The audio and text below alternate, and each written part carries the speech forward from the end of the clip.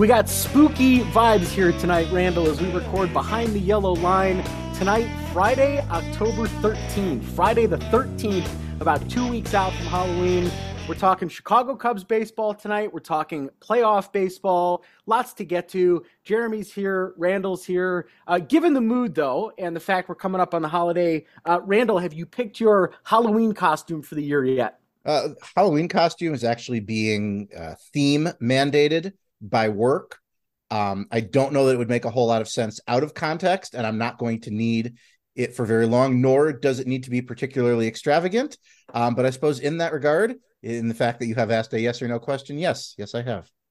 Well, you got to share it. Yeah, what is it? I got to share. Again, it's not going to make any sense out of context, but Halloween costume needs to be an emotion from a list, a matrix, some might say, that is used at work. And so I have selected one of those. Which one of those, you'll have to wait to find out closer to the time, but one has been selected.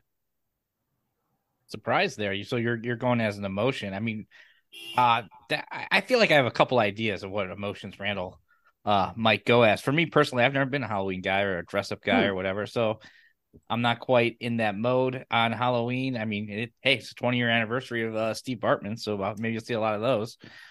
Was that today or just in general, 20 years? Just in general, 20 years. I'm sure it was recent, though, like a day or two ago. I don't know the exact date, but, I'm 2023, 20 years ago. But I guess, Ronan, are you the one real dressing up this Halloween? I am gutting out for some Halloween activities and was out yesterday talking to some folks, and I don't know yet what I'm doing, and I'm cutting it close here. So I thought, maybe Randall would have some ideas, get that to percolate a little bit. I did kind of the skeleton thing last year. I don't know, but I got to do something because there will be things going on. So maybe we'll see. You could figure out his emotion and double off of that. I second Randall's emotion. Yeah. Just for historic clarification, we are actually only a day off the anniversary of Game 6 of the 2003 NLCS. Doomed though it might have been, was October 14th. So we are actually only a day off as we sit here and record this on the evening of October 13th. Well, let's revisit that then for just a minute here. 20 years, Jeremy, has the time and maybe a World Series win sort of lessened that blow, or does that still hurt you?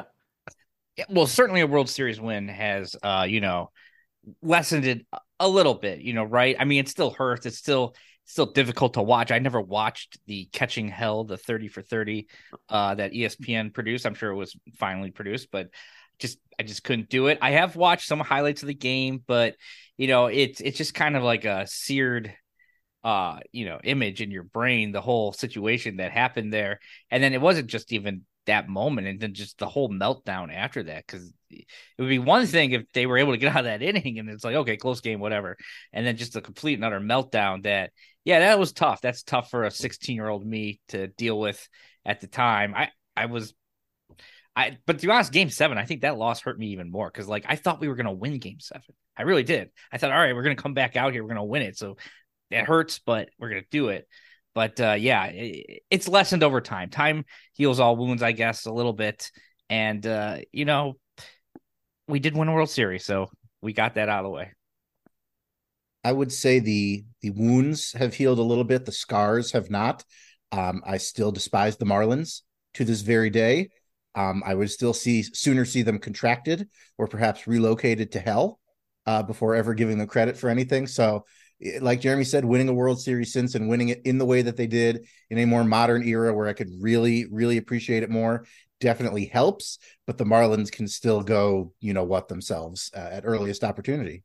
And at least they did, I guess, this postseason quickly they did, yes. Going away. I'm kind of torn on it, too. It's like, on one hand, some of my favorite Cubs memories of all time, not just that team, but that playoff team. Like even in Game 7, like the Kerry Wood home run is without a doubt one of the most badass moments in Cubs history forever. It's always going to be, and I love Kerry Wood. So for him to do that in Game 7, amazing. The series with the Braves and Kerry Wood going to Atlanta, Game 5, shutting them down. Other heroes just throughout the playoffs, Aramis with the grand slam, Doug Glanville with the big triple, those monster home runs Sammy hit, even in losses. There's so much to love about that team that, yeah, it didn't end right, that I still try and remember the good stuff, because even the 2016 team didn't top some of those individual moments we got from some of those guys. And you mentioned the Cubs beating the Braves in the division series that year, proof that 100+ win Braves teams going out in the first round, not a recent phenomenon. No, I mean, we've seen that for a long time in the 90s and the 2000s. But yeah, I agree with you. I just saw a clip of that Doug Glanville highlight the other night, the back-to-back triples, right? And that was a big deal with the speed, because if you actually watched that clip, like, Kenny Lofton was going up from first, and the shortstop had to cover second, left a huge hole, and Glanville just hit it right through the gigantic hole. It's probably a double play if Lofton's not, like, if they're not trying to cover second. And just, yeah, memories like that. That's the last win they had that year, was the Ramos Grand Slam game. It was the last win they had that year, and that's just like sad, because like I said, I was convinced after game 6. I'm like, Pryor did it. We got the 8 innings. We blew it at the end, but Kerry Wood's coming back for game 7. We'll do it then. Like, so I didn't feel, I felt let down, but I didn't feel like, okay, this is over. And then after game 7, after they blew it, that's when it kind of crushed, because you only get so many moments as a Cubs fan where it's like, okay, you made it all the way to the end. You're here in the playoffs. You feel good. We're on the brink of the World Series. To think that, like, okay, we have to do that all again next year. As a Cubs fan, that's like a real tough thing. And so, like, that was kind of when it hit me after game 7, that it came, yeah, you get that kind of brutal feeling that I got. Yeah, it's like video games before they had save states, where you get so deep into the game and you end up blowing it. You got to start all the way back at the bottom. Jeremy, the Aramis game, not just their last win that season, it would have been their last playoff win all the way until the wild card game in 2015, as they were swept in 07 and 08. So it was a lot of things for a fairly long time in the sports world. Something else I've been thinking about with that team, and The Athletic touched on this recently, there have been a lot of, like, 20 years later pieces that national media has been putting together with this team. It changed a lot of things for the Chicago Cubs. And there's a lot more to that. Like, Major League Baseball is a lot different today than in 2003. The economics of the game are super inflated today versus even 20 years ago. But think about, like, when you watch clips of '03, that's a Wrigley Field that doesn't really exist anymore. Not the way that it was there. The hyper renovation of Wrigley Field started in earnest then after 2003 and escalated in the last 20 years. The fan base changed with that loss too, though. There were higher expectations, and we got teased in '07. We got teased definitely in 2008. But that, like, leads to 2016. You can see the route from what happened in 2003 directly to 2016. That's what stood out to me maybe in the last 20 years. There was, like, an innocence that ended with that 2003 team, with the way that it went out. And you mentioned The Athletic putting pieces together. One such piece was put together, an oral history of the 2003 Cubs, I believe written by John Greenberg. Went out a couple of weeks ago. I did get a chance to read that. There's a lot of good bits in there. Track it down if you can. I particularly enjoyed comments from multiple players saying they'll never forget that season, and then Dusty Baker saying he chooses to not remember it. I can't imagine why. Dusty, go on, elaborate. And the other bit, I won't spoil the rest of it, but Paul Bacco, of all people, who had to be tracked down wherever he lives now, talking about how he doesn't remember, and I'm quoting, he doesn't remember shit about his time with the Royals, but his time with the Cubs, he will never forget, which struck me as very funny. Yeah, definitely. And Karros, if you ever listen to him on the broadcast, he always talks about how amazing time he had in Chicago, and that was his only season he played in Chicago. But I agree with you, Ronan, about and maybe I was too young, only being 15, 16 years old. But to me, it also felt like a change in the fan base, a change in the Cubs, where I felt like it became like a thing kind of to be at Wrigley. Like, Wrigley was sold out, predominantly more difficult to get into, higher. It became a bigger deal, like, to Wrigley Field and seeing the Cubs, where before that it was kind of, whatever it was, fun. They would get sellouts. Everybody wanted to come to Wrigley Field, but, like, it just kind of changed that moment. It was like, okay, this is real now. Like, to me at least. And I agree with you. I think since that kind of '03 team, like, that's when we've seen the modern state of the Cubs, I guess. Yeah. Well, thank God for 2016 for all of us. It took the weight of all of that off. I would wonder too, older generations of Cubs fans, I wonder if they feel similarly about '84. Like, the significance of the team making the postseason in '84 for the first time since '45, that's a big deal. If you were a fan in '69, what happened in September, that would have impacted you in ways that for maybe us as 16-year-olds, 2003 had that impact. But it felt like there was a big shift in the organization. But there, to be honest, there's been a big shift in baseball since 2003, and that's led us to where we are now. I do want to talk about the current Cubs team before we get into some postseason stuff here. You guys hopped in to the show here shortly after the Cubs season was wrapped up, and the wounds were very fresh. A little bit later now, some time has passed. With a little bit more time, has anything changed, sort of in your opinion or perspective on this 2023 team? No, I'm still watching these postseason games and thinking that should be the Cubs there. That should be the Cubs there getting in as an 80-some win wild card team and then getting impossibly hot and storming their way up the ladder. It hasn't really healed for me yet, and that doesn't really start for me until after the World Series ends, just because as long as there's still baseball is on, the season is still going for me, and I can't really start to process and close those wounds. So yeah, I'm just sitting here thinking it should be the Cubs doing this every game. Yeah, I somewhat agree with you there, Randall. I don't know if my feelings have necessarily changed on the way the season ended or the team, but I do feel a little bit of kind of closure to it as we're moving on, whatever. But I agree with Randall, like seeing the Diamondbacks go out and beat the Dodgers. It's like the Cubs were. I saw a lot of people say like, oh, if this team doesn't get in, it's okay because we weren't going anywhere. But in this ridiculous playoff format, any team can go anywhere, and you're seeing the team like the Diamondbacks now in the LCS. So it's still, that always kind of frustrates you when you see that, because the Cubs could have been that team, and that's a little disappointing. Not just a team like the Diamondbacks in the LCS, a team like the Diamondbacks in the LCS on the back of absolutely pasting Clayton Kershaw in a game one start. Are we going to claim that the Cubs could not have hit playoff Clayton Kershaw? I'm just going to say it's been done before. It's been done before. I think they would have stood as good a chance as anybody. Well, I think a lot of people are sort of pissing down on Arizona. That's a pretty good baseball team. Maybe they didn't finish with as many wins as we wanted, but you look at that lineup, you look at the pitching that they've had, that's a better team than people are giving them credit for. And we'll talk about the playoffs. We'll get into that a little bit more later on in the show here today. But yeah, I'm frustrated, right? They were so close. I guess I'm frustrated in the sense that where they were September 1st, I'm disappointed that they didn't make the postseason.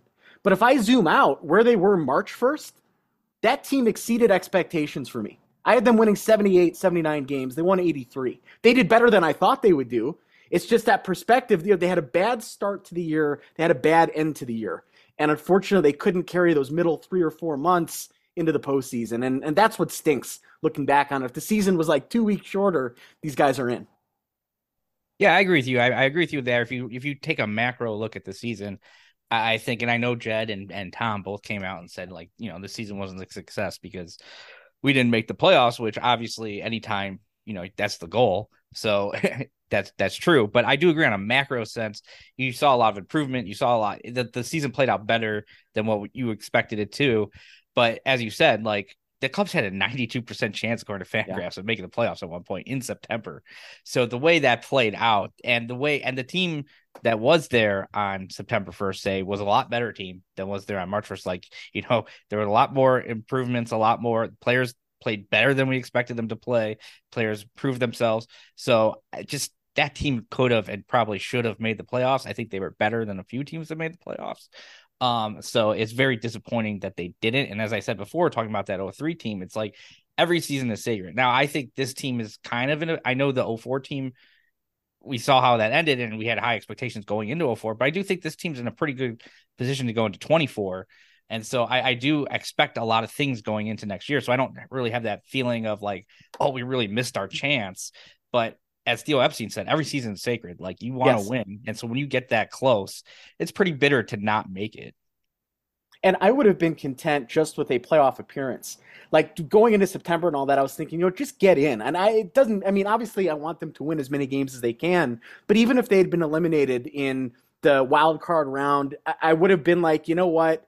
That's amazing that they actually got in. So yeah, it does burn that they weren't able to do that. But we're already seeing changes towards next year's team. There's not a whole lot you can do player-wise right now until the World Series ends. But personnel-wise, we've got some changes here. Bullpen coach Chris Young, he's out. Game strategy coach Craig Driver, he's out. Jeremy, you were excited in our group chat about this. Why are you excited about these changes? Well, I don't know if I would say I was excited. You celebrated it. You I don't know certainly if celebrated it. I was actually pretty surprised because I thought Craig Driver. I mean, I don't know a super ton about, but I thought, from working with the catchers, I from where they were to where when he came in, I thought we saw a lot of improvement in terms of like framing and things like that Craig Driver was responsible for. I don't know exactly necessarily what all Craig Driver was responsible when you're talking about something like game strategy. I assume it was dealing more with pitching strategy and run prevention, stuff like that. But I do believe that whenever the strategy was for in-game situations, the tactics at the end for most of last season and much of this, I think there was a lot of mistakes made. And I don't know if that means Craig Driver was like a guy that was very much in that, or if he's just kind of a fall guy. But I do get the sense of, let me compare it this way. I'm an Illinois football fan, and in 2010-ish, Illinois football was under Ron Zook, and they were recruiting pretty well, but there were a lot of issues, and they made this decision to basically fire the coaches and bring in these highly paid offensive and defensive coordinators who were very well thought of, and basically to take out any like in-game decisions out of Ron Zook's hands. Because like you can get the talent, let's get some smart guys in here to do some things. And so I'm hoping that's kind of something like this, where we're going to try to get some guys in there to maybe help out a little bit with some in-game decisions. Well, I saw the tweet from Behind the Yellow Line the other day, quote, game strategy certainly may be an area they want to get better in. Jeremy, I assumed you wrote that. Was that a Randall tweet? No, that was not right. That was definitely a Jerry tweet. Okay. I'm just saying. Well, that's where it was coming from. That's what I'm saying. Like game strategy is certainly an area where now I'm just talking about game strategy as because I don't know exactly what Craig Driver was responsible for. So I can't really comment on Craig Driver himself, but he's called the game strategy coach. And I'm just saying game strategy is something I think the Cubs definitely want to get better at. And if you're not going to fire the top guy who they praise so much for being that guy in the locker room, which is okay. Like you want a guy who can handle the locker room. I agree. We haven't seen any problems out of the locker room. It seems like the guys play hard for him. I agree with all of that. So if you want to keep that guy and then maybe up kind of the tactical sense of the bench, I would be for that. I'm not saying this is what happened, but it would be very funny if David Ross kind of pushed all the blame onto the game strategy coach, goes in front of the media with that slight drawl of his and says, yeah, it was all that game strategy coach's fault. He was steering me in the wrong direction every day. That's why we fired him. I'm not saying that's what happened, but it would be quite humorous. I do not love the anti-David Ross sentiment from at least the online portion of this fan base that I see and my two co-hosts. I get the vibe. I listen to what you guys have to say. We talk about this. I thought David Ross did a fine job this year, and I'm glad that he's back for next year. We can talk about this as much as we want. I just think there were a lot of decisions on the margins where he pulled the wrong lever, and maybe that's something he can improve on. He's still relatively young as managers go. He himself has said there's going to be a lot of dialogue with the front office. Maybe he can improve on that. It just stood out to me, especially down the stretch. It stood out like a sore thumb to me. Maybe so. And I like the fact that Jed sort of came out and said, yeah, we disagree with each other. We fight with each other. And that you should have sort of that healthy relationship between the manager and his bosses where they can argue and disagree with the expectation that the team gets better and they win.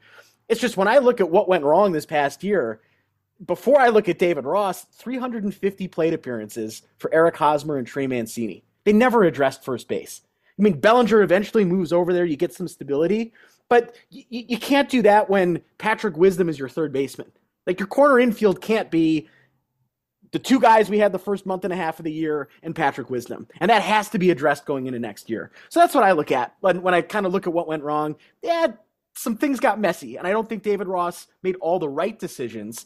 But I am optimistic that he can learn from it. I think he's humble enough that he can learn from it. And this guy is going to lead the Cubs to a division championship next year. I truly believe that. I agree with you in the sense of what I said last time we were on the air with just Randall. I said to Randall, you need to manager proof the roster, in my opinion, and that would go towards manager proof the roster, where just get a lot of talent that it sure. weighs out.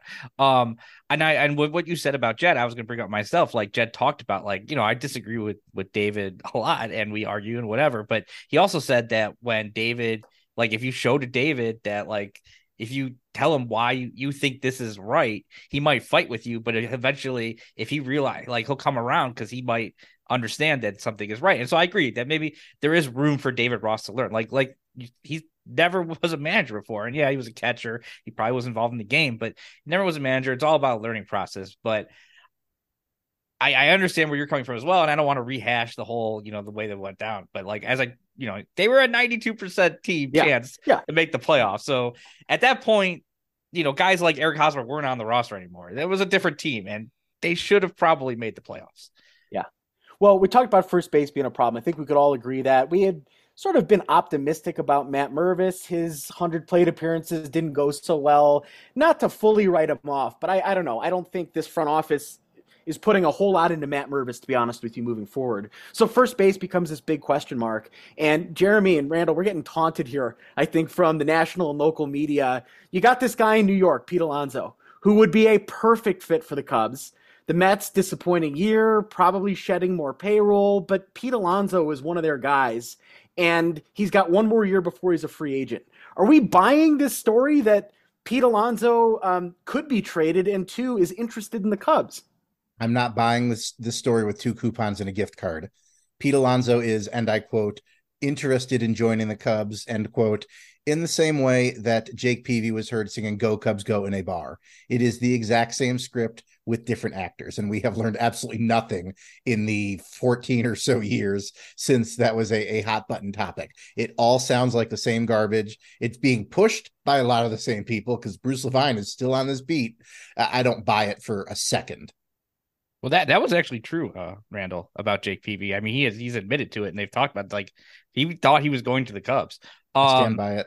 Okay, but I'm buying the sense that the Cubs are going to be interested in Pete Alonso as a trade target. I'm 100% buying that. I'm buying the fact that they probably already had discussions with him that was reported by Ken Rosenthal before the trade deadline, or excuse me, with the Mets, as did the Brewers. I'm buying that it's possible that the Mets would have because he is reportedly wanting a very long-term, very big contract that maybe, I mean, the Mets could probably afford anything, but who knows? I don't necessarily buy that the Mets are going to trade him. I think that would be like a big deal. Like, remember, Pete Alonso is also a native New Yorker. I mean, hey, Marcus Stroman left there to go to the Cubs or whatever, but he is a native New Yorker. But he'd be a perfect fit to me. Like, if Pete Alonso is available, the Cubs should 100% do whatever they can to land Pete Alonso. I don't care. I think that guy, I'll say it, he might hit 60 home runs at Wrigley Field next year. Yep. The first time I saw Pete Alonso play at Wrigley Field, I think I went to one of those Cubs games back, I think it was 2019. He has hit, every time he's been in Wrigley, he's crushed them. He crushed them, and we all know, in Citi Field as well. I've seen him hit so many bombs at Wrigley Field, and he reminds me of like that Babe Ruth quote from the 1932 World Series when Babe Ruth first hit in Wrigley Field. He said, "I'd give half my salary to hit in this dump, full year round." And I think that if Pete Alonso came and hit balls at Wrigley Field, I think he would crush it. And I think he's a perfect fit. I would do whatever it takes to get Pete Alonso. And Alonso switched his representation to none other than Scott Boras. That's an individual who sounds like he's expecting maybe a messy trade discussion or potentially a high-priced free agent market a year from now. So that's an individual who's kind of loading up in his corner based on what he thinks is coming up. So, yeah, that's definitely kind of lends credence to the idea that Pete Alonso is going to play hardball, want to get to free agency. So my question is, and I'll ask you guys, let's say, for the sake of argument, that Pete Alonso is actually on the trade market. What would you be comfortable with parting to land Pete Alonso? Like, I think, as Ronan mentioned, Matt Mervis is not in the Cubs' plans. So no. I kind of feel like a Matt Mervis might be a part of a Pete Alonso trade. You get a young first baseman back. I don't know if he'd be the centerpiece. I'm not saying he's the centerpiece, but like in a Pete Alonso trade, would say a Matt Mervis and Kevin Alcantara, would that be too much, too little? Like, what are you thinking is the right for a Pete Alonso trade that you'd be willing to give up? And it'd probably have to hurt a little bit, to be honest, to get Pete Alonso. Yeah, I do think it would hurt a little bit. But I think you also have to look at what the trade market has been like for guys in the last year of your contract. And it's hurt, but I don't think it's hurt any of these teams really enduringly. Like I think, they were all hesitant to send away what players they did. But if you look at the number of players, you look at the quality of the players, none of them were really system breaking trades. And again, that's the norm for a guy coming into the last year of his contract, because the acquiring team is going to argue, hey, we're only sending you players for the right to have the rights to this guy for 1 year. So that always makes it really tricky. So, Yeah, I would just think that you're looking at it like maybe best case scenario for Pete Alonso next year, 4 WAR, maybe 5 if he does that 60 home run season you're talking about at Wrigley. It's going to be less than you'd think, I think, for 1 year of that, especially with Boris and no guarantee you're going to extend him. Now, if I'm the Cubs and I'm trading for Pete Alonso, it's with that expectation we're going to trade for him and also do what we need to do to extend this guy and make him the first baseman moving forward. But it's obviously a huge need. I wouldn't think twice. I mean, throw Mervis in even as far as I'm concerned. That's fine. Yeah. But I think the ask would be less than you might realize there, because you're still looking at maybe a 4 WAR type of a year coming in from a guy like that. So what would do you have like I said, Mervis and Alcantara is just like an example. Like, so you guys think that would be too much, is what you're saying? I think they could get away with less than that. I would probably do that though, and then lock up Alonso. I mean, I think would he's do a that. perfect fit. I think he's a perfect fit for the Cubs, their needs. And I agree with you, Jeremy. That's a guy, you put him in Wrigley Field, it's going to be awesome. And there's no obvious answer in the system right now at first base. Now, I'm worried about third base, and there's no obvious answer in the system there either. But like, you've got outfielders coming, the middle infield's locked up, you've got some role players. You need to make a huge jump at the corner infields, and that may require you to trade some of that farm capital to go and make that happen. I mean, Alonso hit 47 home runs this past year in a pretty relatively big park, I think, in Citi Field. I have to look at it more. Maybe I'm mistaken there, but I think him hitting in Wrigley Field, I'm if he gets to the Cubs, I'm marking down 50. Like, he's hitting 50. We'll see where he goes. That's the guy, though, that, I mean, obviously Ohtani is out there, and sure, I don't think the Cubs are realistically going to be in on that. Pete Alonso's the guy right now that it's like, find a way to make this happen, and then let's figure out third base. And let me ask you about that right now. We still got the playoffs to get through. There's a lot of uncertainty. Jeremy, if you were to throw down some money on opening day third baseman for the Cubs next year, what would you look at? Yeah, third base is like, you're looking at it and you're looking, what's out there? It's very difficult to really see. I mean, you got Chapman, who at the start of this year you thought, okay, that's gonna be the guy. But then he really kind of slowed down towards this year, and it's like, you want to pay a big ton of money for Chapman? So to me, maybe I'm wrong, but I would look and see if you're about bringing Jamer back, Candelario. Like, could Candelario be your opening day third baseman? Obviously, there's a history already with the Cubs coming up through the system. They trade him away, so there's a relationship there. He obviously likes being a Cub and knows about being a Cub, so I would put it in on trying to bring Candelario back. That's what I would do. And I honestly think that the fact, and, we talked a little bit about Ross and everything that went wrong, but I think losing Candelario at the end of the season onto the IL was also a huge part of that. Besides, I mentioned the bullpen before, but Candelario, he missed significant time in September, and I think that was key. I'm going to throw a dark horse name at the both of you. I'm going to throw out Jose Ramirez. Ooh. Yeah, I'm going to throw out Jose Ramirez. The Cubs potentially overwhelming Cleveland with maybe more of a quantity instead of quality, but Cleveland still gets back a number of cost-controlled guys, and that, of course, is a franchise that is constantly worried about cost control. So again, I'm not a GM, but I'm wondering if that's kind of a dark horse trade candidate. Maybe if Alonso falls through, or maybe even in addition to Alonso, that they potentially go that route. So to me, that's the best case scenario at third base, and one that I just don't think. I think that guy is the face of the Guardians. Right, he took less money to stay there. My understanding is that he's got a no trade clause. Not to say that he wouldn't necessarily move on, but I think he likes it there and he likes being the guy there. And that's going to be a winnable division. Like, they'll be competitive in Cleveland. So I would love the thought of that. Right, like, that's a great fantasy. I just got the hunch that guy likes where he's at and he's going to stay put in Cleveland. Yeah, I agree with you, Ron. I mean, I agree with Randall. Like, obviously, Jose Ramirez, anybody would want Jose Ramirez on their team. I would love Jose Ramirez. I just feel like, he signed a big contract. It's still a big contract, even if he took less money to stay there. And he's a Cleveland guy through and through. They love him there. He's the face of the franchise. I think in order for a Jose Ramirez trade to actually go through, I think you would have to, give up something pretty good, because I just can't see Cleveland trading Jose Ramirez, who's, especially after knocking out Tim Anderson, like the golden boy of Cleveland right now. So it's going to be tough for me. Now, if we are talking trade targets, I will say I would be much more comfortable giving up quality for Jose Ramirez than I would for Pete Alonso. Jose Ramirez is still signed long-term, and it's a very reasonable contract going forward. Pete Alonso's defensive value is already limited, and it's probably not going to get better. If you're going to give up premium farm talent in trade, I would be much more comfortable doing that for Jose Ramirez than I would for Pete Alonso. But at the same time, those hypothetical trades would probably be apples and oranges. So, it's very easy to say I'm much more comfortable giving up premium talent for premium talent than to give up middle talent for okay talent. So I'm stating the obvious here, but still. I think Pete Alonso's pretty good, though. Me personally. Very good. Yeah. One more thing here on third base here, just a yes or no, Randall. Patrick Wisdom is on the Chicago Cubs active roster in 2024. Nope, I think he is a non-tender victim. I think he does have potential to be a non-tender victim, because I think, and it's more than a yes or no. What was it? 2.6 million was the MLB ARB, but I'm going to say yes, because I just see him coming back as like a power bat off the bench. We'll see. I'm hoping no. I'm really hoping no. So I'm going to say no, but I see what you're getting at there, Jeremy. We'll see what Patrick. I don't think he'll be a regular at all.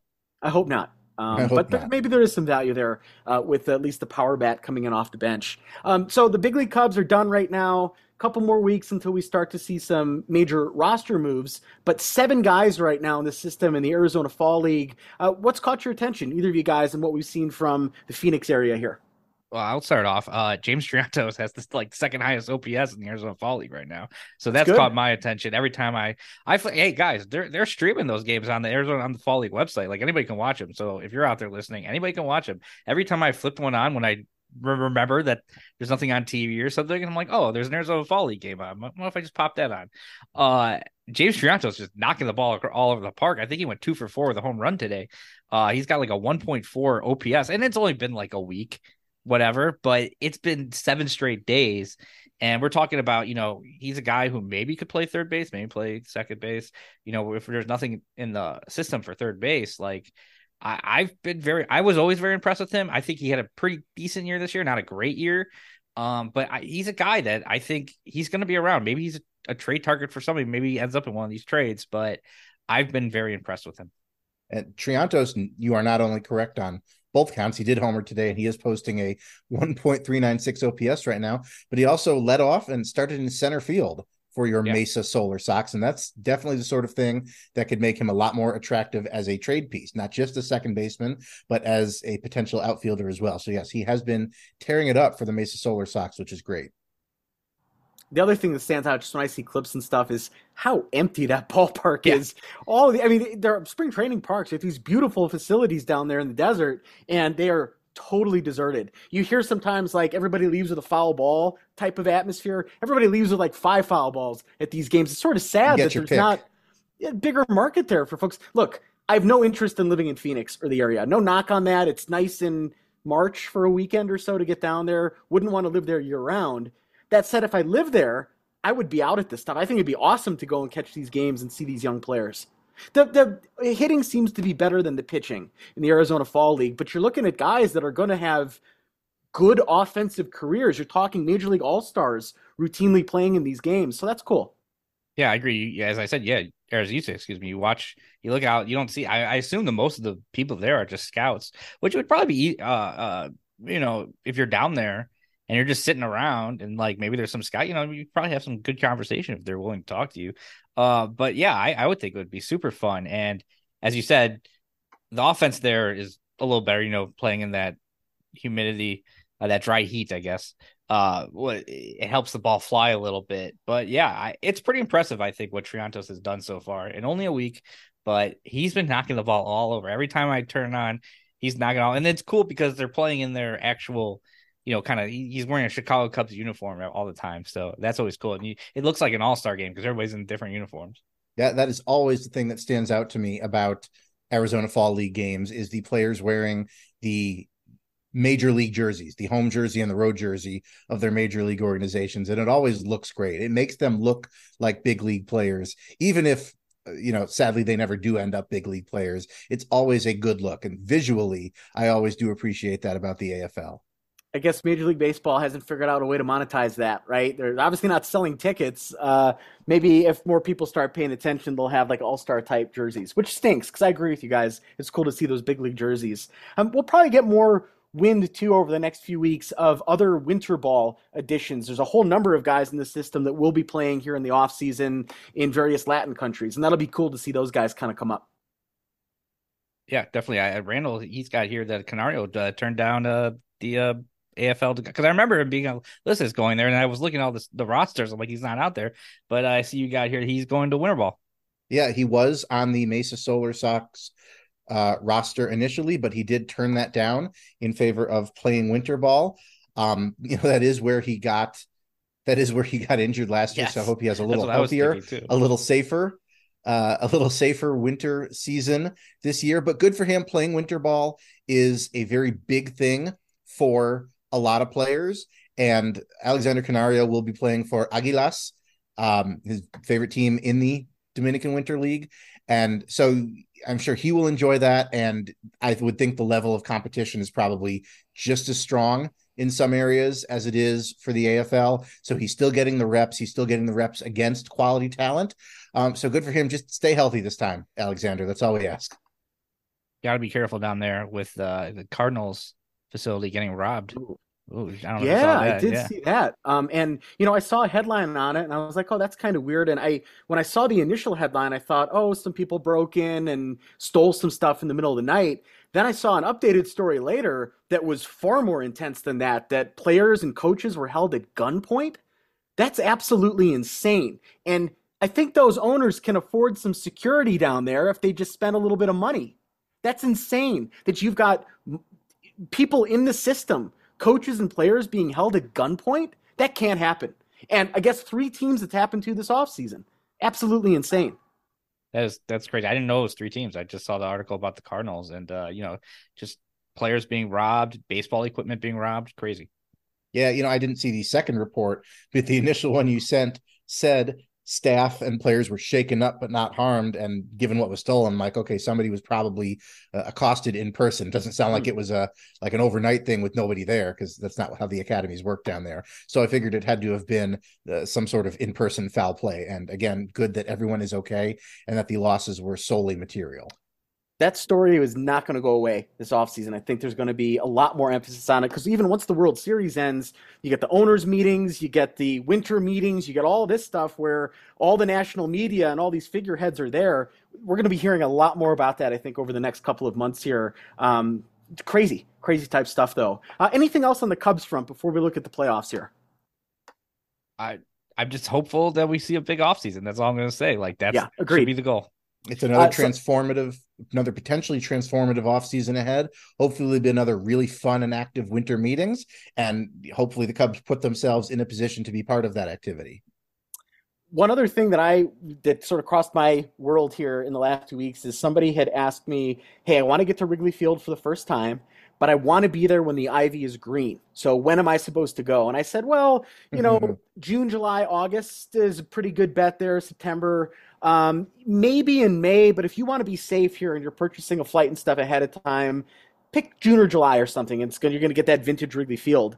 But it got me thinking about the red ivy this time of the year, and what a bummer we don't get that opportunity to take that in, because that's one of the coolest things about Wrigley Field that I would say 95% of non-Cubs baseball fans, maybe more, have absolutely no idea about that ivy actually turns reddish. It's an underrated part of what we have been denied every year for a while now, not counting 2020, and I don't count 2020 for much, is Wrigley Field in the deep fall. You get it a little bit in late September if you're lucky, but Wrigley Field, when the sun has started to set super early, it is chilly, it is breezy, you're there in a hoodie, long sleeves, you got the red ivy, the players have the long sleeves on. Wrigley Field in the deep fall is its own unique experience, and it's one that I'm hoping we get to see on TV and in person again very soon. Definitely. And it's funny too, because like in real life, I hate the fact that it's dark so early. And my dog hates the fact that, his dinner is now after it being dark out, after the entire summer. He's very confused, and we haven't even done the clock thing yet. There's something cool about getting to Wrigley Field for a 7 o'clock night game, and it's already pitch black, right? And you got the lights on. Always loved that about late September and October baseball. Again, something that's taken from us this year. Well, let's talk about the playoffs here. We're down to four, the two Texas teams in the American League, then Arizona and Philadelphia over in the National League. Should be pretty compelling stuff here as the championship series start later this weekend and into next week. But the big story, I think, across baseball right now, from fan bases, even from some players, is this playoff structure in the second year of this new structure here of the postseason. Jeremy, you made a comment earlier in the show today, something to the effect of like the wacky playoff setup. Do you have a problem with the way that the postseason is structured? Because we've heard a lot of fan bases of 100-win teams saying, wait a minute, this thing's broken. Yeah, I don't buy the whole like we had this long layoff. That's the reason why we stunk necessarily. But I have a problem with, we added in these extra rounds. We added in these extra teams.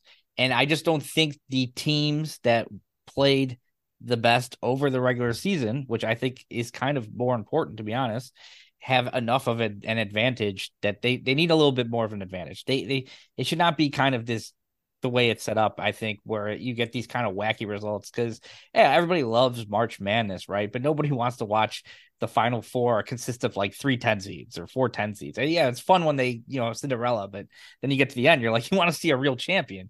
And I think it's a little too easy right now for these teams that just kind of snuck into the bottom to get to, and we saw it's like we talked about this before the structure was announced and before it came out. Like we all saw this coming, like that you're going to get an 84-win team into the LCS. Like you would never have seen that before, and it happened this year, like 2 years into this. So that's just my beef with it.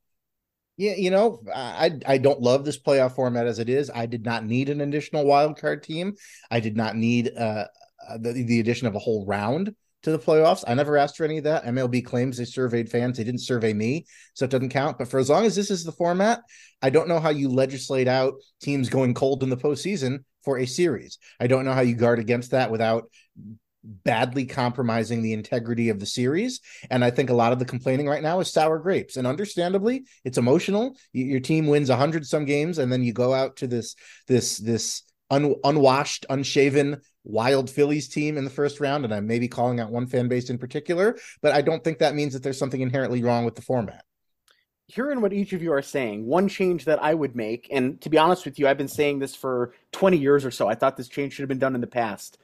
Would it be better, or does it not matter, if the division series is a best of 7 instead of a best of 5? I would make it a best of 7. Yeah, I mean, I think there's a lot of ways you can do things to make it, more advantageous for I agree with you, Ron. A best of 7 would be one way that would be more advantageous for the better team. I think there's I think the format right now is set up in a way that it's too easy for teams that are worse. Like there's definitely structures that would make it. So to say like there's nothing you can do, I think that's just completely wrong. Because what's one thing you would change that's realistic too? Not like we're going to eliminate playoff teams, because the reason why there's so many playoff teams is the money they get from these TV contracts for the playoffs. And I think there is a ripple effect of more teams being in contention later in the year leads to higher local ratings and more people going to the ballpark and all that. So without eliminating the number of teams that get in, what's one change you would make, Jeremy? No, I 100% agree with that. But I think that you can change the way the series are set up. I don't think like you could change. There are ways that, you could change the format of which teams play which teams necessarily. We see the gauntlet in South Korea. We saw it in 2020 where the one team got a win. It's maybe one team has to win 2 games. One team has to win 3 games. I don't think that's a ridiculous change to bring in. I think there's other ways that aren't even that gimmicky necessarily. Well, like what? I'm just curious. Like, give us one. What's one that you would implement? Off the top of my head, like I have to go back, but I remember when I was reading about this in 2020 when we were doing it, there were plenty of ways where you can give, like, it's not a certain team certain advantages. Like, yes, one way would be to give them a win and make it. And I would be okay with that, to be honest. I would be totally okay if you gave a team, if the lower seeded team had to win less games, or the higher seeded team had to win less games, the lower seeded team had to win more games. I would be okay with that. Like, there are ways that I think teams could do it. And if you want me to go through it and find better ways, but No, this is not the simplest. This is not. I don't think this is the only option. And to say that, well, this is all you can do. I honestly don't believe that. okay. I kind of see where you're going at with that. So the other change that I would make would be, to your point a moment ago, I think there's a problem in the wild card round where the third division winner, the only advantage they get over the third wild card team, is home field advantage in a best of three series. To me, that's crazy. Like the difference between winning a division, even if it's the third division, and being the final wild card team needs to be better than 2 or 3 extra home games. So to what you were saying a minute ago, Jeremy, the other change that I would implement is in that best of 3 series where you've got Division 3 versus Wild Card 3, I think the division team should only need 1 win, while the wild card team should win 2. And the other benefit to that is every game becomes an elimination game for TV purposes, right? So if the top team, if Milwaukee beats, who do they have? Arizona, right? Arizona. Mm-hmm. Yeah. So if they beat Arizona once, they advance into the division round. Arizona has to win 2 games. Would you extend that to the division and the championship series as well for the top seeded teams? Is that what you were saying? Yeah, I would do that.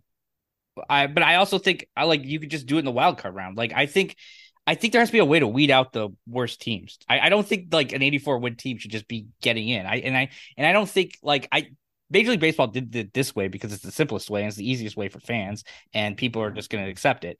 But I've seen lots of proposals for lots of different ways that would have a better balance for and I'd have to go back and read all of the sums, and I could bring them back. But have a better balance of the way that the percentages of, say, like each team would have, like, because right now it's not as, it's too easy, I think, for these worst teams to win. I think the teams like the 100-win team should have more of an advantage, and they don't. I don't think the bye necessarily gives them that advantage.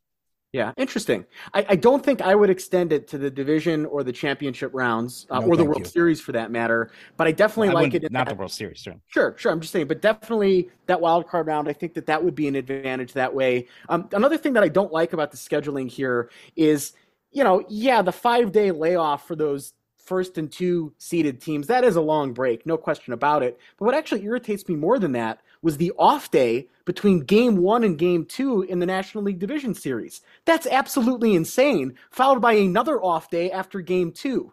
I don't like that at all, and to me that was more egregious than 5 days off for these division winners, the top 2 division winners, who get that automatic bye into the division series. I was perplexed by that too. It felt like there was no rhythm to those series, and you can say they did it to ensure that there's a game every day and that both series don't play 2 games and then an off day and then back on the same schedule. But boy, that felt incredibly weird. Like, I did a double take when I saw that on the schedule, that after game 1 you get a day off and then game 2. I did not like that at all. And again, it's TV purposes. It's also it's the tail wagging the dog to a certain extent. I did not care for that one bit. Yeah, I agree with you. I think it's a little ridiculous to have that off day. I was surprised they had that off day. I was like, what, you're telling me they play? Because in baseball, it's always like you play every day, right? Unless you're the travel day. So it's always been kind of that. So that was ridiculous to me. I will say, in one thing I will say positively about the current playoff format is that first kind of day, those first few days of that wild card round. I do enjoy that vibe where you do kind of get that March Madness vibe. You get those 4 baseball games all day. It's like a big deal, and it's a meaningful deal. I do enjoy that as a fan, I think casual fans would enjoy that when they say they survey baseball. I think fans would enjoy that. So that's like something that kind of gives you like kind of that fun vibe, that kind of college tournament-y vibe, like that baseball college tournament. And so like that's one thing I will say in positive for this format. Yeah, that is good to have a 4-game day going from early afternoon all the way until evening. You could, if you wanted to, just sit on the couch and watch baseball for half a day. That is enjoyable. And again, I don't really have any use for this wild card round, but for as long as it is here, those 4-game days are nice. Well, one thing we've seen through 2 rounds now here of the playoffs, very different atmospheres in ballparks, from totally rowdy to half empty. Looking down at you, Tampa Bay. Randall, of what you've seen, highlights, games that you've caught, what's been the best atmosphere you've seen of any of these playoff games? The best atmosphere I've seen of any of these playoffs games, Phillies fans, I think, are dangerous. I think a lot of them are unvaccinated, and by which I mean they don't have their rabies shots. But I don't think that there has been a better atmosphere in these playoffs than winning in Philadelphia, again, just because they are just unbridled and borderline psychopathic. So I will say the Philadelphia atmosphere has jumped out at me. You mentioned there are a lot of atmospheres that don't just not jump out at you. They literally just sit in their seat the entire time. And, having those atmospheres out of the playoffs early, I don't feel all that bad about it. Like, nobody's jonesing to see an LCS game being played in Tampa Bay half empty. I just don't think anybody's, really in the tank for that. So Philadelphia, I think, has shown out very nicely so far in their playoff games. I'll agree with you, Randall. There, yeah, those Philly games are something, right? And that's a team we don't know what, but there's something that has. I feel like that's a team, and I'm not like the biggest necessarily Phillies guy here, even though I love Bryce Harper. But that's a team that it feels like it has like a vibe to it that's kind of different than everybody else. That whole controversy that was just so ridiculous. I was loving the Attaboy Harper shirt in the in the celebration there. I think it was one of the rookie bullpen guys was wearing that. So yeah, I would say that Philly. I just feel like there's a vibe to this Phillies team that I don't necessarily feel with any other team that's currently out there. I mean, Houston, they've been around, they've been successful. Texas, they have it. Maybe I'm just not feeling it with them because they are new. I am rooting for them. All that creed. Yeah, all that creed. Maybe that's what's turning me off is the creed. But yeah, like in Arizona, once again, it's just that Phillies team. It feels different to me with that Phillies team. Yeah, and Tommy Pham, ever the wordsmith, I think he kind of offered a backhanded compliment to the Arizona fans after they clinched. He said something to the effect of, "I wish it could be like that every night." Sounds like he's kind of quietly begging the Arizona fans, show up, don't sell your tickets to visiting fans. And it seemed like it was mostly D-backs fans. They found all 50 of them, put them in the ballpark, versus Dodgers fans in the game that was played in Arizona. I'm curious to see what that divide is going to end up being like in the league championship series, whether Philly fans travel basically across the country and put some of their shade of red versus, I guess, the D-backs shade of red. They still got red. We're good. So their shade of red in there. So I'm a little curious what that breakdown is going to be like. You can always tell with the Dodgers fans because they're in blue. It can be a little harder to tell visually, but I'm curious what that ballpark is going to sound like. Because again, Arizona fans, not typically known for showing up to Diamondback games. They're not typically a high drawing team. And when they do draw, it's a lot of visiting fans. I think the Phillies are going to be very, very well represented down in the desert there. I was reading, too, that Major League Baseball determines for these dome stadiums, there have been a ton of dome parks, and still 3 of the final 4 parks left, in fact, have retractable roofs over them, that Major League Baseball decides whether they're open or shut, and the dome teams like it being shut because it's louder. Obviously you trap in the sound. It was open in Phoenix the other day, though, and yet it seemed like it was rocking. You hit 4 home runs in 1 inning against the Dodgers. Yeah, place is going to be rocking. Be curious moving forward, though, whether that roof's open or shut. Yeah, I agree. I think it's crazy that that we have these retractable roofs. And I understand in Arizona and probably actually all 3 of these cities, Dallas, Houston, and Arizona. I understand what happened. I've been to a game in Dallas at the old ballpark in Arlington. Me too. And that place was hot. It was in September, and I that was one of the hottest baseball games I've ever been to in my life. Omaha is pretty hot when I go to the College World Series. That one was really hot too. So, but it's just crazy to me. It's like those retractable roof staves. Like maybe that's why I'm also going to root a little bit for Philadelphia to give me that real baseball vibe. Yes, and no one's ever going to accuse me of being a D-back supporter. But that 4th consecutive home run was one of the funniest things I've ever seen. You hit it down the right field line, ruled a home run, then ruled a foul ball, and rightfully so. It was foul. And then on the very next pitch, 400 some feet into that dumb notch out in left center field. That's one of the funniest things I've ever seen. So kudos to the D-backs for at least having decent comedic timing.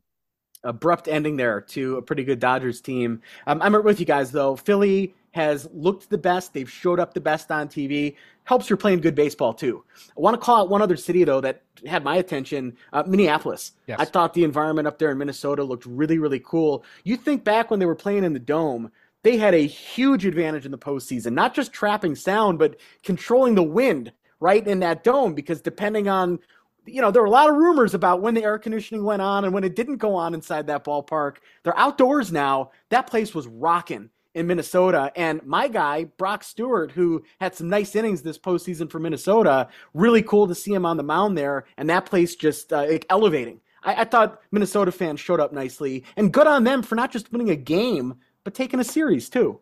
Yeah, break that drought, and then they only won one game in the next round. So I guess they've got something to build on. That's another park I'd kind of like to see in the deep fall, only because, again, I like baseball in the cold. I like fans wearing the hoodies and the jackets and everything. And of course, the ballpark out there, you've got the fire pits out in the concourse. You've got the various foods on a stick. I think that's a ballpark that would have a really good cold weather, and does have a really good cold weather atmosphere. Not like they never get to test it out, but I think that's a ballpark that would look really nice in a deep postseason run, even if it's just for kind of the cold weather atmosphere. You sound like Ronan. You sound like you've been talking to a former manager of the South Side when you're saying they're controlling the air conditioning up there. Sure. I believe Ozzie Guillen used to make all those accusations, and of course they also had that white roof that like players would say they couldn't find the ball up there. Like you would go up and they didn't know where it was. So yeah, the Homer Hankies, Minnesota, that was a place to play in like the 80s and 90s and into the 2000s, when they were in the playoffs and rocking pretty good. I saw a tech-related stat, made me think about Randall. That win, the first win that the Twins had in the postseason, was the first time somebody who owns an iPhone was able to capture the Twins winning a playoff game. Think about that. Like, that's kind of an interesting way of putting in perspective their playoff drought. Yeah. That makes sense, though, now that you think about it. Speaking of phones a little bit, one thing that I've liked from broadcasts, and honestly, it's brutal. These national broadcasts are brutal. One thing that was cool, the win the Atlanta had in Atlanta, the ball goes out to left field, and then instantly the drone shot while the fireworks are going. I don't know if you guys remember that shot. That was awesome. That's been good. For the most part, though, it's an absolute chore listening to these broadcasters, and the pre and post game shows not very good across the board. At least the pre and post game shows are avoidable. The broadcasts themselves are rough. Bob Costas has lost a few miles on that fastball. The way he was just in disbelief the whole series that the vaunted Dodgers were not getting a fair shake or whatever. And all those Dodgers pitchers who were getting shelled, he did not once ask if any of them were asking for forgiveness from their departed relatives. So I guess he only breaks that out for really special occasions. It's rough. It's rough this postseason.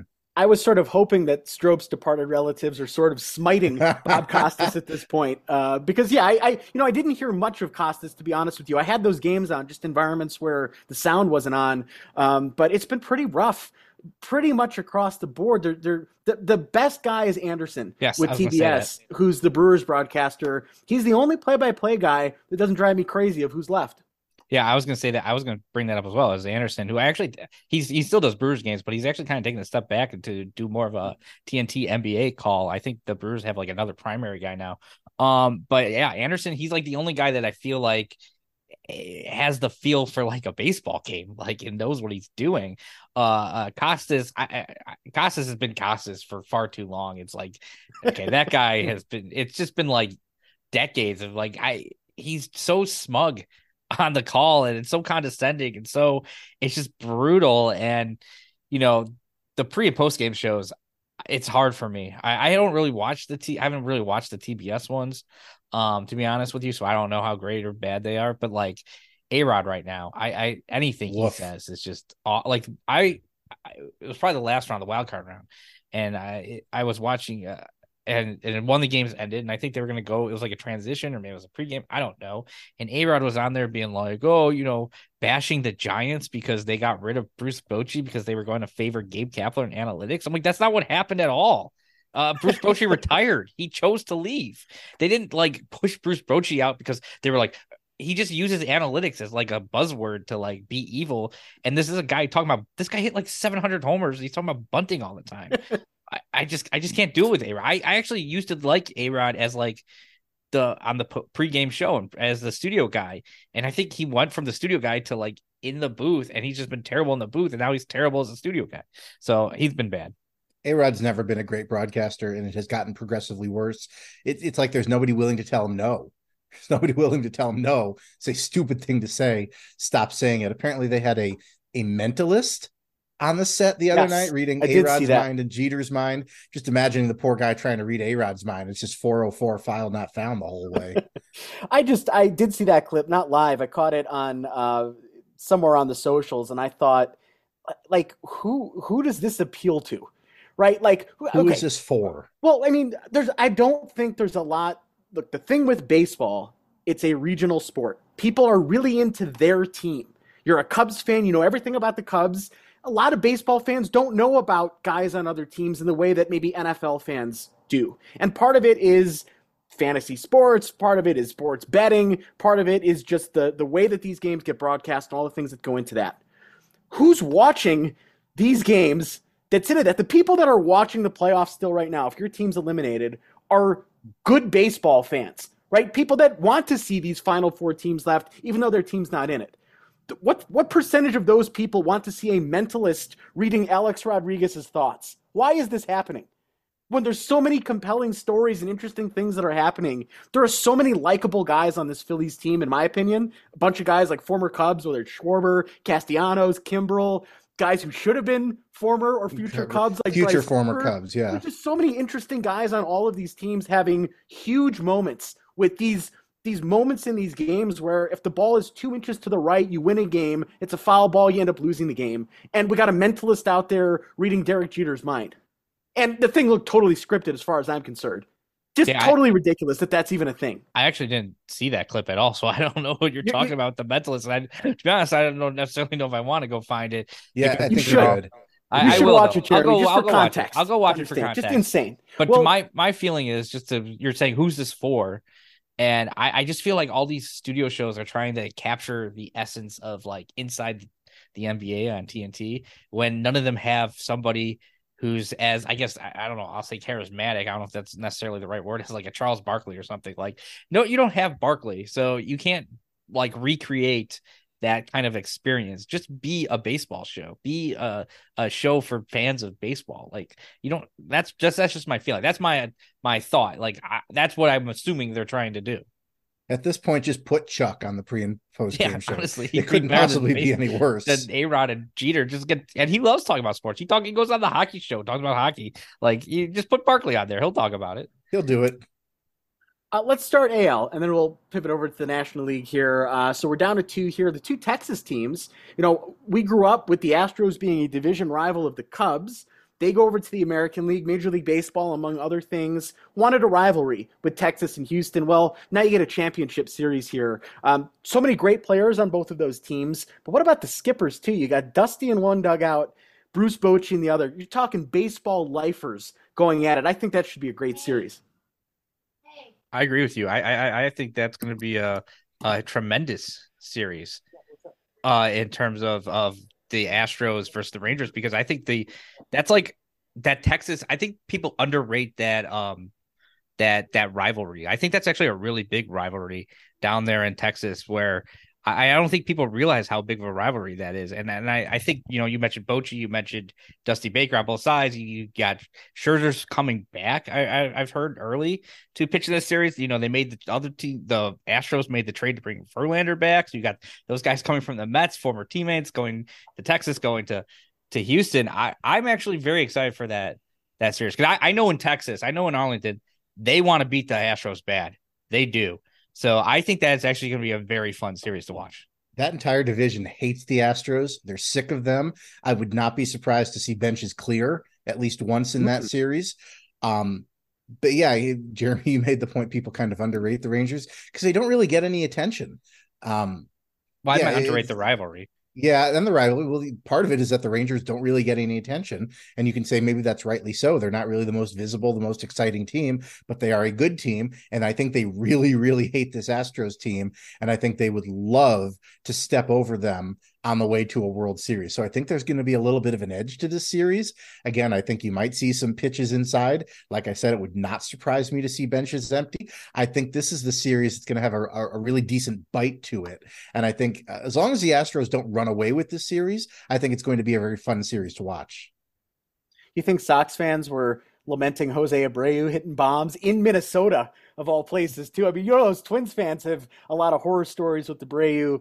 Didn't have a great year, but certainly has turned it on a little bit here in the postseason. I remarked to myself, I was like, Jose Abreu was pretty good in the playoffs, I guess. Who knew? Like we never had time to learn that Jose Abreu was pretty good in the playoffs.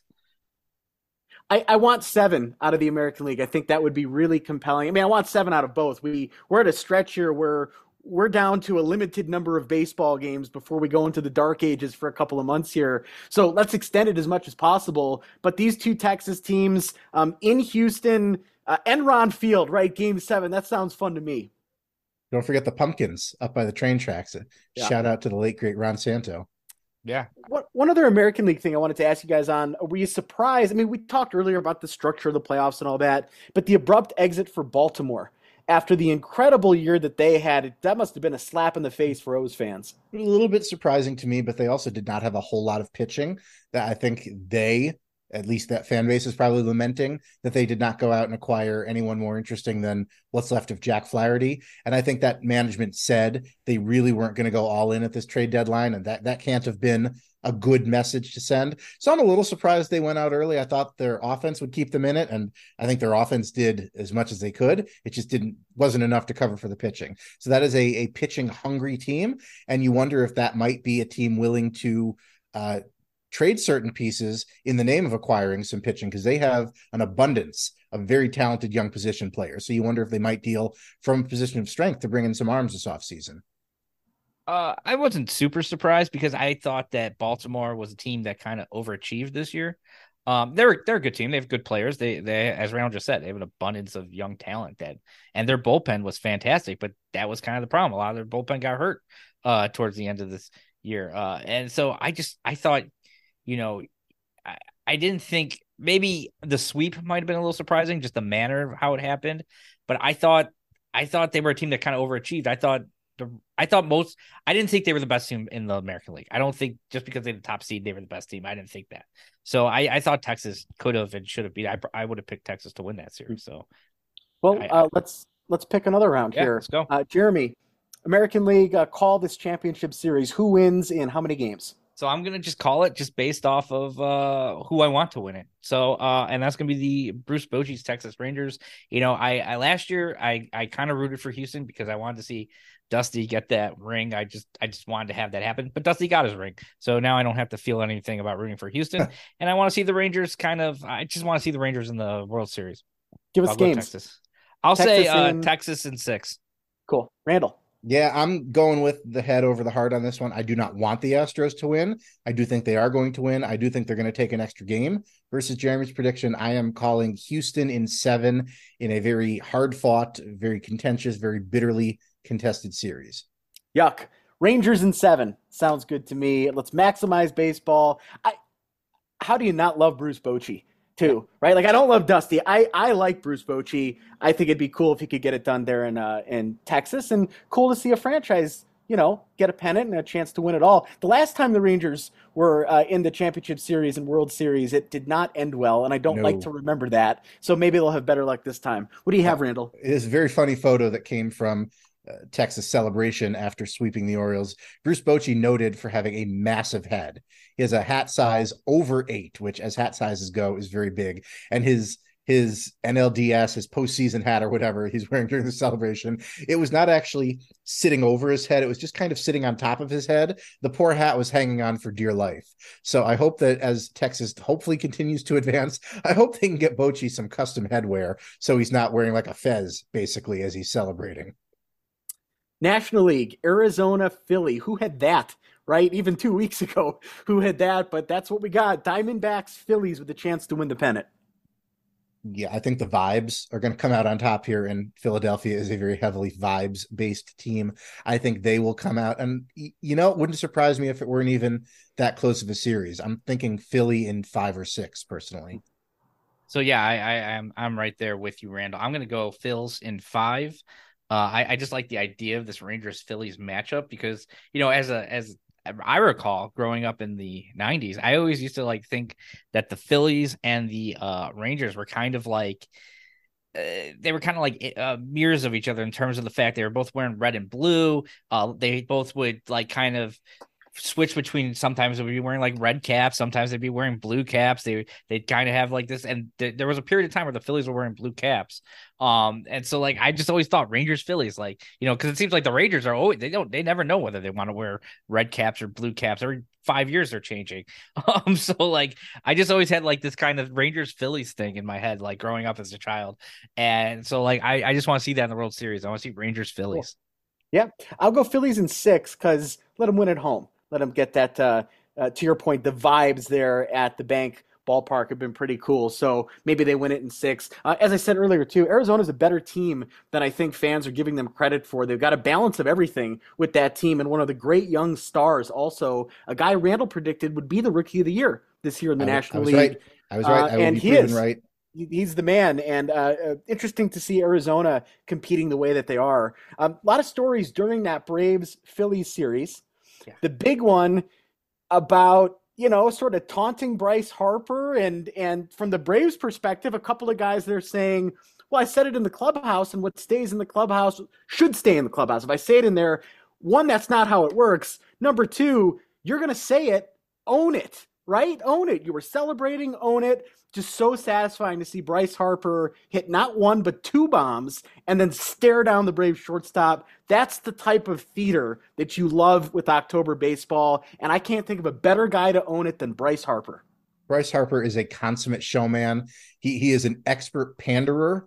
He shows up to games in Allen Iverson jerseys. He shows up to games in Coach Prime shirts because Braves made it personal, quote unquote. He stares down Arcia as he's rounding second base. He is a master showman. He is a master panderer, and the Braves handed him all the popsicle sticks and all the glue he needed to build himself this little house of perceived offenses, and that's all he needed to go off. Now, Orlando Arcia was not throwing him middle curveballs that he could hit 500 feet, but it's just the perfect backdrop for what happened, and it's good theater, like you said. It's good spectacle.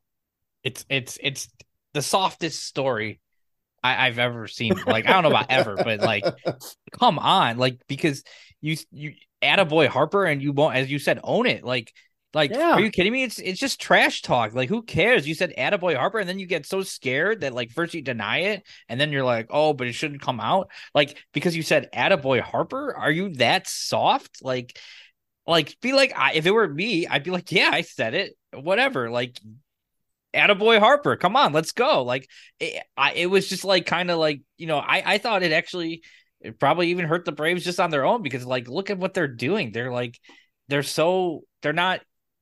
Puff your chest out, right? Like, yes. A little bit. Like, I'm not the guy. I always say leave your trash talk for the end of the game, to be honest. I'm like, just go out there, do your business, and then like you beat him, like then you start talking, whatever. And I know that's, people will disagree with that, whatever. But like, yeah, if you're gonna trash talk, own your trash talk. Don't like be like, well, it was meant to be said behind his back. Like, come on, that's weak as hell. That's the weakest thing I've ever heard. If you're gonna say it and own it. And here's the thing, too. That moment, and I've been pulling for Philly in this series, and I generally don't have a lot of nice things to say about Braves fans as a whole, but that moment in Truist Park when he got doubled off to end Game 2 was an awesome moment in the playoffs. The way the crowd reacted, the thrill of the catch in center field. Austin Riley, the third base, it was Riley who went over and scooped up the ball and threw over to first. That was poetry. I mean, it was beautiful. And then the way the crowd reacted, you got clips of that without broadcasters over it too. But the place is just going crazy. And you love to see that. I was so skeptical of this Braves move to this new ballpark. That place seems to have a lot more energy than it had even when the Cubs were there back in 2003 at Turner Field. So to their credit, they showed up there. So own it. Like, you got Bryce Harper doubled off to end a pivotal Game 2. Own it. And I love that Philly was able to turn it around and win in convincing fashion both games 3 and 4. Let me say one thing. I'm going to say this, and I believe this, and I don't know, but I don't believe Dansby Swanson would be that soft and say, like, they put up Orlando Arcia as their Dansby Swanson replacement. I don't believe Dansby Swanson would have said that. He would have owned it. He would have said it out loud, and he would have said it. Yeah, this is what we're doing. I don't think it would be like, because like, it's not even like that bad. Like, okay, if it was something like horrifically said, like you said something offensive, I can understand being like, okay, whatever. Attaboy Harper, that's like the most benign thing ever. Who cares? Like, and you're gonna be like, oh, I just meant to talk trash behind his back. I didn't mean to talk trash to his face. I'm pissed at somebody's like, come on, dude, grow up. Like, and the whole Braves team, like, if I was one of his teammates, I'd be like, dude, just fucking like, that's ridiculous. Yeah. Yeah.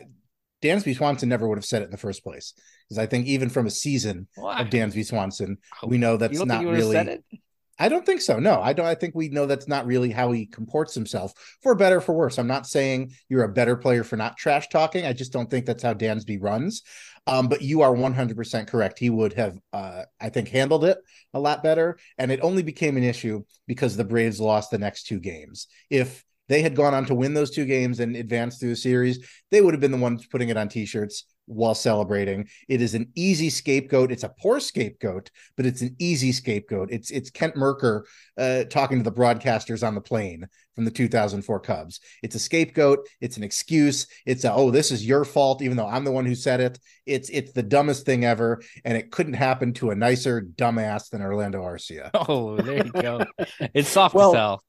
It's cool to see some heat between the Phillies and the Braves. That's a nice rivalry in the National League East. A bit of a shame, dare I say this, Randall, a bit of a shame that the Mets are so inept that they're not also in on that, because you got a nice sort of rivalry thing going on there between the Mets and the Phillies, the Mets and the Braves, and then the Braves and the Phillies. Those are classic NL East rivals that you hope will be able to keep that going when there's some reconfigured divisions in the coming years. Definitely imagining the Phillies and the Braves kind of going at it, and the Mets are knocking on their TVs. Hey, don't forget us. We're here too. And nobody hears them because they're not in the playoffs. Quickly here, Dodgers out in 3. Disaster for the pitching staff. I like Kershaw, so I don't like to see him struggle in the postseason. I was laughing my ass off when Lance Lynn was getting lit up, though. Ridiculous. Well, it was hysterical. There's no reason not to laugh. I don't hate Kershaw, but it is hilarious that he is history's most convenient Halloween decoration, because you can always count on him to turn into a pumpkin when the calendar turns to October. It's just very funny to me. You have this generational pitcher who will be in the Hall of Fame someday, and he's not going to be in the Hall of Fame on the basis of his postseason exploits, to say the least. I just want, I would think if you're looking at this Dodgers team and what they've done since 2010, you could probably even go back to that, like 2006, 2000. They were a couple LCSs in the late 2000s, and they had a gap. But since they've probably won like 12 straight division titles or something. I don't know the exact number, but I would say like their biggest parallel would probably be like those 90s Braves, right? And going into the 2000s. And if you want to look at it, when did the Dodgers win their only World Series? They won it in 2020 and during a 60-game season, not a full season. When did the Braves win their only World Series? They won it in 1995, coming off the strike, not a full season. It was a much bigger season than the 60-game season, but it was 145 games. So neither of those teams have won a World Series in a 162-game season. So how ridiculous is that? It's a good comparison. Yeah. I think from the Dodgers' perspective, too, they're a long way from the Frank McCourt days. That's one thing that you can say about that organization. Was thinking about Jason Hayward the other day as the Diamondbacks were slapping the ball out to the ballpark. He wants to go back to Los Angeles next year. Do you think we see Jason Hayward with another year in the big leagues? I would have said no 2 years ago, but given the year that he had, I think he'll be back. I would agree with you. I think he's found maybe a nice little comfort zone. I think they like the work he did mentoring younger outfielders like James Outman. They said, I think Outman was, proverbially attached at the hip with Hayward in spring training. So I think they like that influence. I think they have found a way to use him offensively that at least makes him palatable to keep on the roster. I would think they maybe bring him back on another 1-year deal, or maybe another minor league deal with a handshake agreement. So yeah, I'm with you. I think that he sticks around one more year. I think he probably does stick around another year. I'm assuming he'd get a major league contract and probably pretty good one. I mean, he's not going to make $27 million a year or whatever he was making last year. Like, he's definitely not going to do that. And the Dodgers are going to have to pay a little bit more than probably the $700,000 or whatever that they ended up paying him last year. So, but the Dodgers can afford it, obviously, and so they can do it. So I expect him to make a few million, come on back. I'm happy for him in the sense that I always like Jason Hayward and I want to see him do well.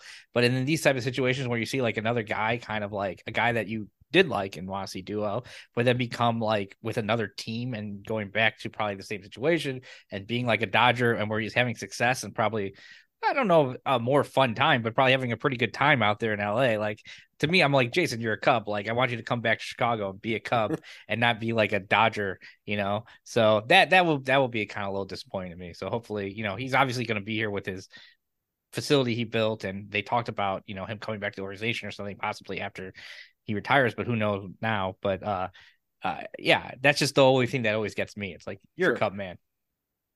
Cody Bellinger, the former Dodger, is sort of that key player in the National League to turn around from struggling to this breakthrough year again with the Cubs. But Jason Hayward had a nice season, a 2-war year for the Dodgers. Who would have seen that coming? One thing that I'm not surprised by that we've heard from Dodgers media, everybody raving about Jason Hayward, teammate, clubhouse guy. We saw that in Chicago, even though the bat wasn't there. Nobody had anything bad to say that was in that clubhouse about Jason Hayward. We're hearing the same stories out of Southern California. So that's pretty cool to see. I'll always love Jason Hayward. He's a World Series champion for the Chicago Cubs as far as I'm concerned. So appreciate his efforts here. Jeremy, really quickly, I wanted to get your thoughts. Whit Merrifield, Salvador Perez to the White Sox. What do you make of that report? Well, first of all, we do got to say it's a Bruce Levine report, so we'll put that out Big there. asterisk, but, yeah. Big asterisk. But like, I was looking at, who was a free agent and I saw the rumors about Salvador Perez, with earlier this year. They talked about Salvador Perez a lot going to the White Sox. And then I saw Whit Merrifield was on the free agent list, and I'm like, White Sox need a second baseman. And this was like a week ago. I'm like, White Sox need a second baseman. They're going after Whit Merrifield. There's no doubt about it. And then that report came out, and I felt like, yes, total confirmation. It's so hard for me to not picture Whit Merrifield on the White Sox next year. Like, where else is he going to go? You got all those Royals over there. You got Royals in the front office. You got Royals on the field. You got Royals in the coaching staff. You got a blatant hole at second base for the White Sox. How is Whit Merrifield not that guy? He's going to be that guy. Like, it's just put him there already. I already got him locked in. White Sox pursuing former Royals players either on the downswing of their careers is 100% not my clowns, not my circus. But I just want to say, in addition to the asterisk on the Bruce Levine portion of this report, I love the wording. The White Sox are eyeing pursuit of these players. Like, it's just right there. They are thinking about maybe going after these players. It's 2 levels to the BS, and it will be this way all offseason. I know some people love it. I just find it so incredibly silly. But yes, in the context of the report, those are 2 players that would fit the White Sox to a T, in that they are aging and they are on the downswing of their careers, and their former teammate is now running the White Sox. So like you said, Jeremy, points 1, 2, and 3 in favor of it being a perfect fit. Well, yeah, and it's not just Chris Getz, but you got Pedro Gaffal, you got Andrew Benintendi's out there, right? The Royals. You got the White Sox just hired a couple guys that had connections to the Royals. They hired Brian Bannister, who I've always thought was a smart guy, but a former Royals pitcher. They hired another guy who came over, was a longtime Royals scout. So yeah, it's just like, it's one thing to say, I want to build a team in the sense of like the 2014, 2015 Royals. It's another thing to say in 2023, I want to build the 2015 Royals and bring them all over here. Yeah, we have the Hosmer. We have the Philadelphia Cubs. We can look forward to the Chicago Royals. Any other baseball notes from you guys? Big league, minors. Randall just threw his hand in the air aggressively. All right, Randall, what do you have? I'm actually very proud of myself for remembering this, because my memory doesn't normally work this way. It was 8 years ago tonight that Kyle Schwarber hit the famous Schwarboard home run over the video board in right field. It landed atop the video board, nestled itself among the Budweiser logo, which is where anything Kyle Schwarber does probably ends up. And that's one of my favorite non-series clinching Cubs playoff calls, is the broadcast booth just being in complete disbelief, going, mercy, what in the world? This rookie warthog coming up a year after being drafted and hitting baseballs over the video boards in Wrigley Field. One of my best non-World Series Cubs playoff memories. 8 years ago tonight, the Schwarboard home run. Yeah, former Cub Dennis Eckersley going crazy in the booth, calling him Babe Ruth or whatever. Yeah, and I just want to point out something about that. What you're saying, that was a game in the NLDS against the Cardinals, and that was 8 years ago today.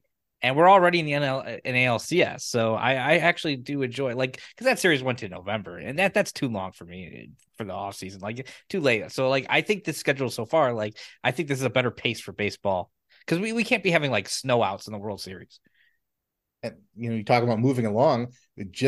We led off the broadcast commemorating Game 6 of a league championship series only a day later. Shows you the difference in the scheduling season to season or even decade to decade. Anything else, Jeremy? Anything to add? You said it earlier. You want to see as much baseball as possible. I'm going to get back on that train. Like, and I know I predicted 5 and 6 games, but like, yeah, there's not much baseball left this year, this in 2023. So like, enjoy it all. It's going to be fun. We'll get into the off season when it comes. Hopefully it's going to be a crazy off season that we're all ecstatic over. But yeah, enjoy the baseball because there's not going to be a lot left that you can just easily turn on and watch. No. Well, we'll see where it goes here. We'll check in after the championship series, get a little World Series preview. We'll continue to think about Pete Alonso, maybe at first base for the Cubs. A couple of other guys that I want to start to talk to you about. We'll do this next week, whether or not we see them factoring into the Cubs' plans next year. Kyle Hendricks is a guy I want to talk about. Cody Bellinger, of course, is going to be top of mind. And then some of those fringe players. We mentioned Patrick Wisdom earlier today, sort of where these guys fit into the mix here. Hopefully, other good news to report by that time on the Cubs front as well. That's all we got tonight. Randall, I'll be thinking about your Halloween costume until the big night. Until next time, we'll see you here on Behind the Yellow Line.